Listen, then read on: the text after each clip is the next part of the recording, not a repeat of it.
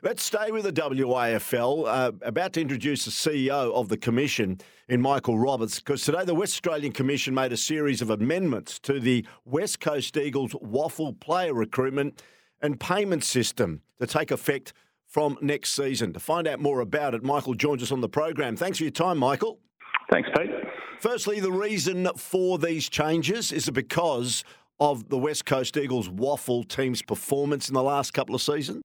Yeah, look, that plays a major part in it. I think everyone who follows waffle will know that it wasn't a good look for the competition when you've got one club that is getting beaten regularly by significant margins. So the rules and the payment system that we had in place for West Coast Eagles this season, just gone, didn't actually allow them to cover any injuries. I mean, they had injuries at the AFL list, but they also had some injuries on their waffle list as well. So we believe that the changes that we've made will allow West Coast to be a lot more competitive and consistent, so not necessarily as reliant on strong AFL list. And the good thing about it is now we give them this information now, so they have a whole sort of off-season to prepare and build a list that, as I said, is hopefully competitive in the competition next year. Before we go through three major points of the so-called concessions that will be given to West Coast for next year, they were given concessions for this year as well, weren't they? So now it's concessions in 2 consecutive seasons? Well, I guess it's not necessarily concessions. It's altering the rules under which they are able to operate. And the challenge with West Coast is that there's no sort of similar structure. So, a lot of people say, why don't we just copy what happens at Peel and the Fremantle alignment? But Peel have to field a waffle reserves team as well, whereas West Coast don't have that. So you can't actually model West Coast arrangement on anything else. So like every other club, and we look at the rules that apply across the league to try and make sure that we're enabling every club to be competitive. So it is an ongoing piece of work, just making sure that we sort of tweak a few things to provide that consistency and level of opportunity as well. There's no question it's a combative battleground when it comes to the WAFL. How have some of the established clubs received this? So we started talking to the clubs about this about 3 weeks ago, and we've spoken with the CEOs and the presidents, and not every club wants West Coast to receive these sorts of allowances, but I think at the end of the day we have to protect the integrity of the competition, and if a team is in our competition, if they are allowed to compete in the waffle, then they should be allowed to be successful, and they should be allowed to have the rules and regulations that allow them to recruit and put a competitive team out on the park. And that's what the Commission believe we've done with West Coast Eagles this year. So the total player payments are now 60% of the base WAFL TPP, which stands at $245,000. The player points has been now set at 70, up from 65.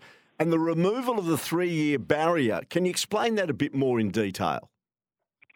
So we previously had a rule that West Coast Eagles weren't allowed to talk to players that they had been on their list. So if you've been on a list, on West Coast Eagles list, and for up to 3 years and then was delisted, West Coast Eagles weren't able to actually talk to that player. So we've removed that. The player, regardless of how long they've been on West Coast list, will still have a team of origin if they're in WA, and if West Coast end up recruiting that player, then there is a transfer fee. But it just enables West Coast to actually have conversations with their own players, I guess, to see if they want to come and stay at the club and play for their waffle team. Where before they could go back to their waffle club, whether it be a waffle reserves team, now they can stay at West Coast.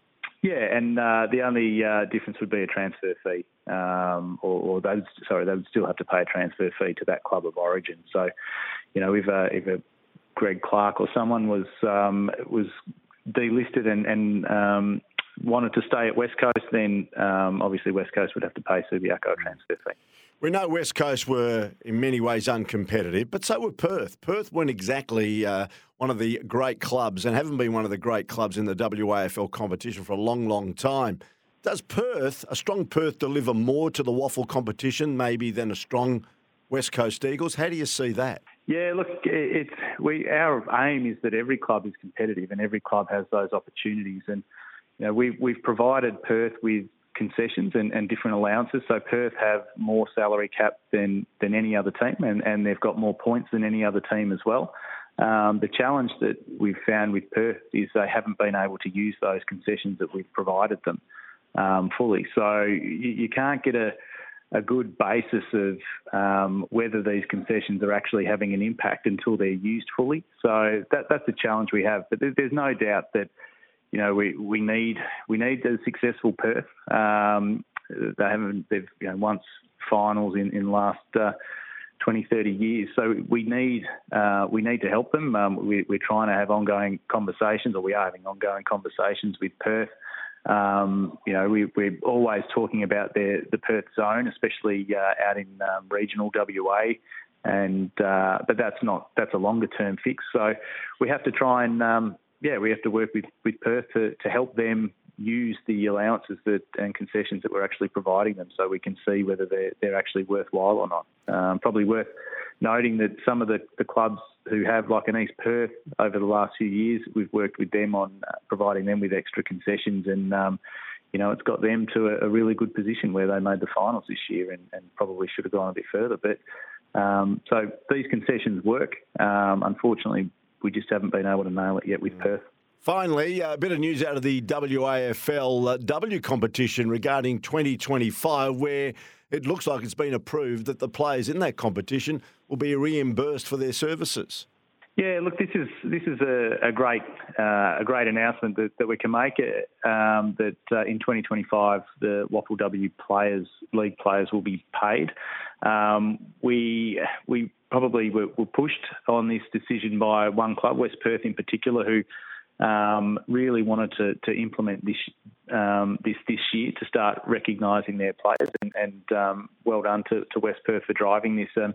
I think from a competition point of view and the other clubs involved, we need to make sure that we've got a strategy in place to make this sustainable, so that it isn't just 1 or 2 year thing, that we can actually start to build on it. And we're going through a current strategy piece around making the whole WAFL competition sustainable. So this is one element where we just need to do a bit of work on making sure we've got the right product in women's football that is exciting to watch, starting to generate some crowds, some commercial interest as well. And in 2025, our players will be remunerated. So it's a great piece of work, a good news story. We've just got to do a bit of work with the clubs collectively to put this into place and map out what it's going to look like. Yeah, no, great news, and certainly will drive a lot more players to take part in the WAFL W competition. Thanks for your time, Michael Roberts. Always makes your time available for Sports Day WA, and it's much appreciated.